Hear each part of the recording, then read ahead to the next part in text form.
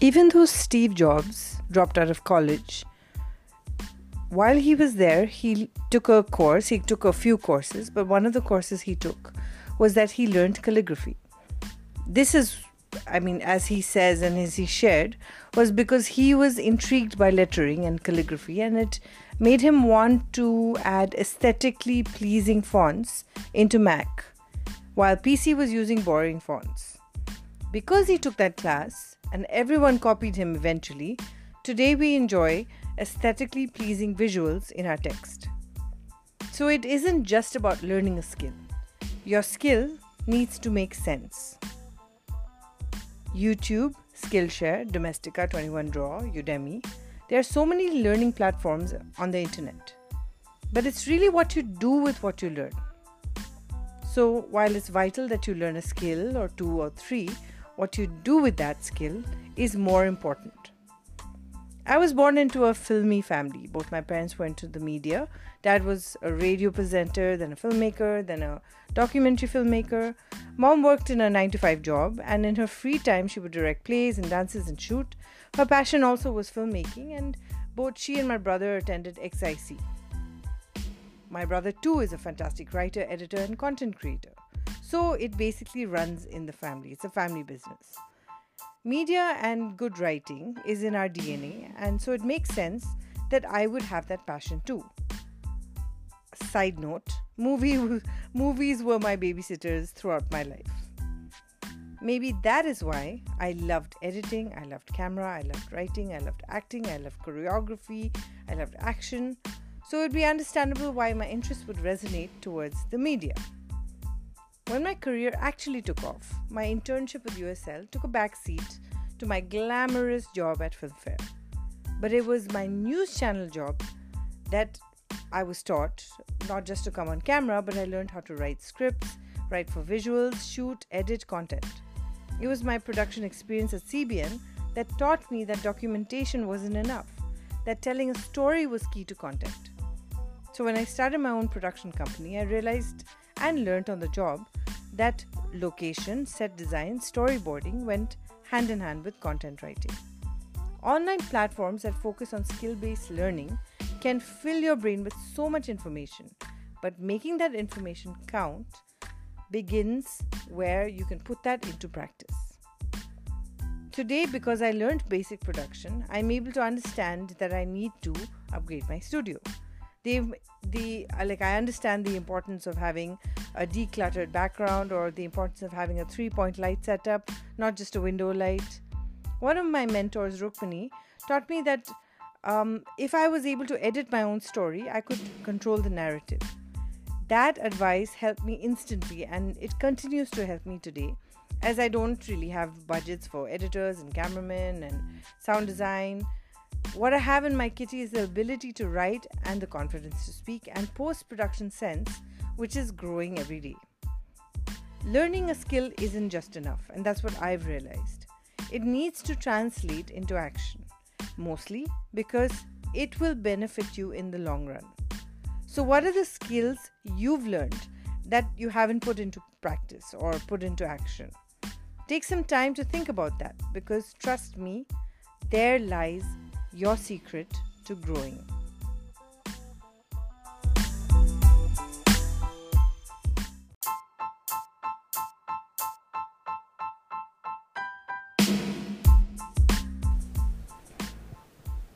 Burnout is a real thing. Feeling overwhelmed is more real than you realize. That's why it's important for you to plan and pace your work. I once saw something really funny on Instagram in one of those reels. People who leave their 9-to-5 jobs never actually work less. They end up working 24/7 jobs.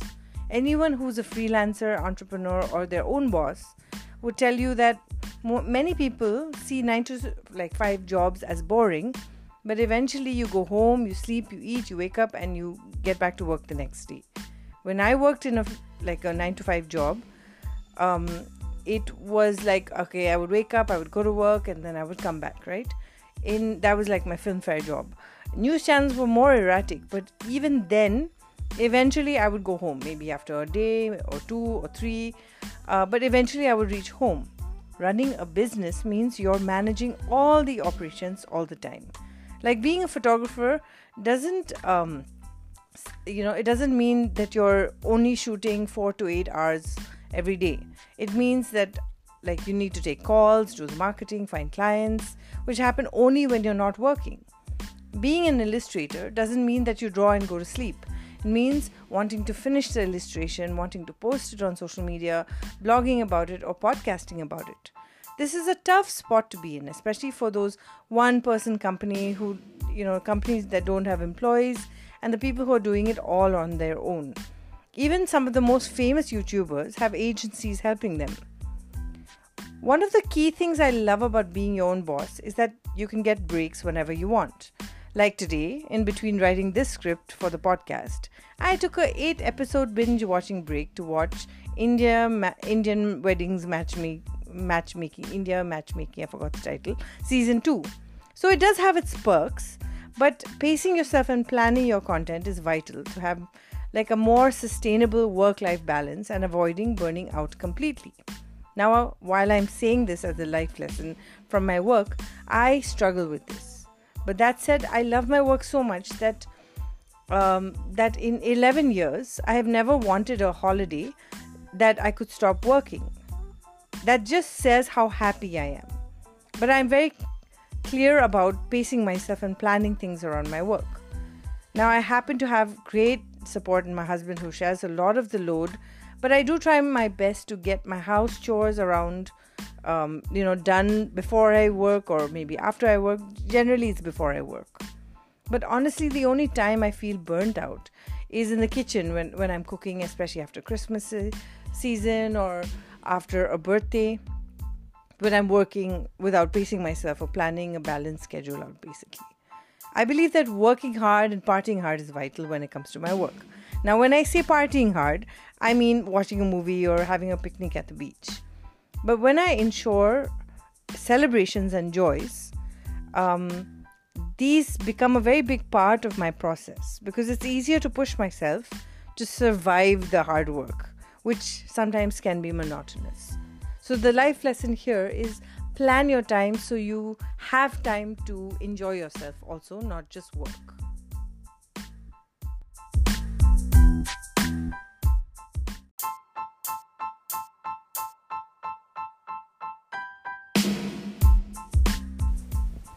Creating a workstation to take care of your needs is very important. I learned that during the pandemic. Earlier, I had the whole house to myself when my daughter was at school and my husband was at work. But once everyone came home, I was lost. I helped my husband create his workstation. My daughter, I created like multiple workstations for her schoolwork, her music and playtimes. But I felt lost because I had no allocated space for myself.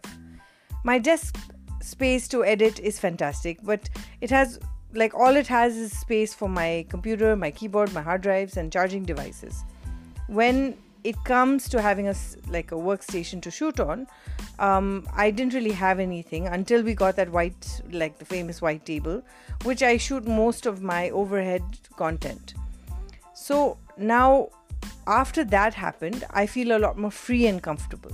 I think having a space for yourself in your home is important. And as women and housewives, we tend to be sent off to the kitchen. Even having a kitchen that works for you is important. Like today when I was making waffles, it was a lot, standing and waiting for the waffles to get ready. So normally what I do is I move a chair into the kitchen when I'm making waffles so I can sit down and not get so tired standing the whole time. The more comfortable you are at your workspace, the more you can give to your work without worries.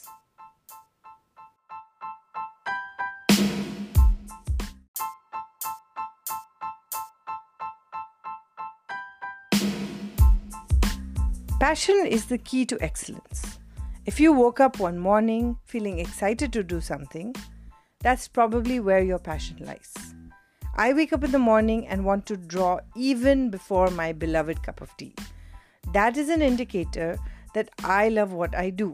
Without passion, you're not on any journey towards excellence. And it's very hard to have no passion and still have the desire to be excellent.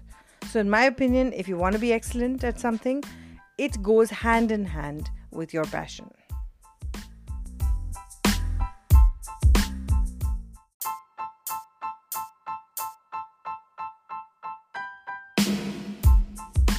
Comparison is the emotional cancer of our times.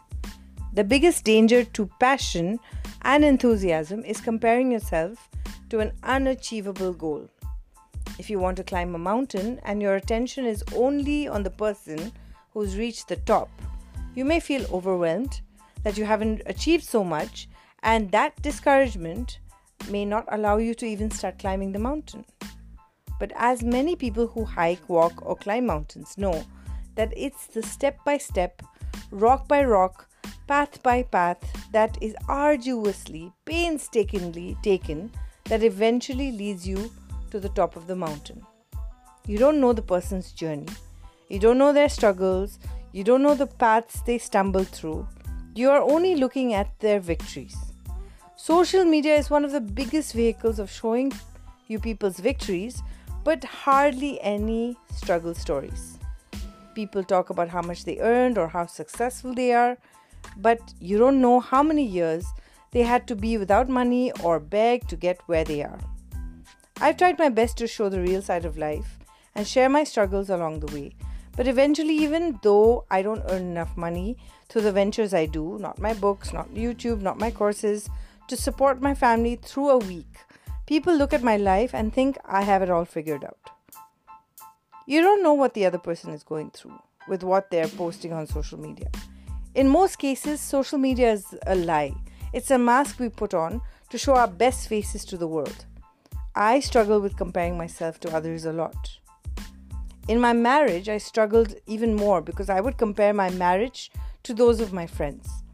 I remember seeing a friend's vacation photographs where they traveled to Europe 1 year and then over the years all over India having holidays, and they looked so happy. As a couple, they seemed happy, and many times I would compare my life and feel discouraged that my normal vanilla existence was so boring compared to other people's lives. But years later, I discovered they got a divorce. I still cannot understand how. How can you travel the world? How can you go for holidays and then decide you don't want to be together? They seem so happy. That's when I realized that comparison was bad for my emotional health, because I had no idea what the narrative was behind these perfect pictures. And even though my husband may not take me to Europe or even Mathiran, but he will wake up at 4 a.m. in the morning to drive my daughter and I for 2 hours in the freezing cold for a 6 a.m. Marvel movie, even though he's not into Marvel films. In all things, discouragement is natural.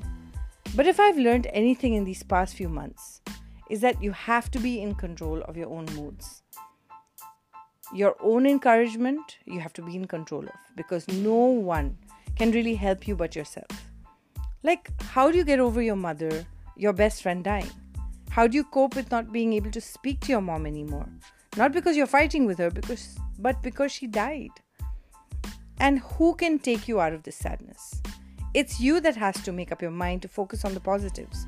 Value those around you more. Forgive the hurts you can't let go of. I would also add that being alone with God's help is quite a powerful place to be at for me. But I'm going off topic. Being discouraged is natural. But never let anyone cripple you from being the best version of yourself.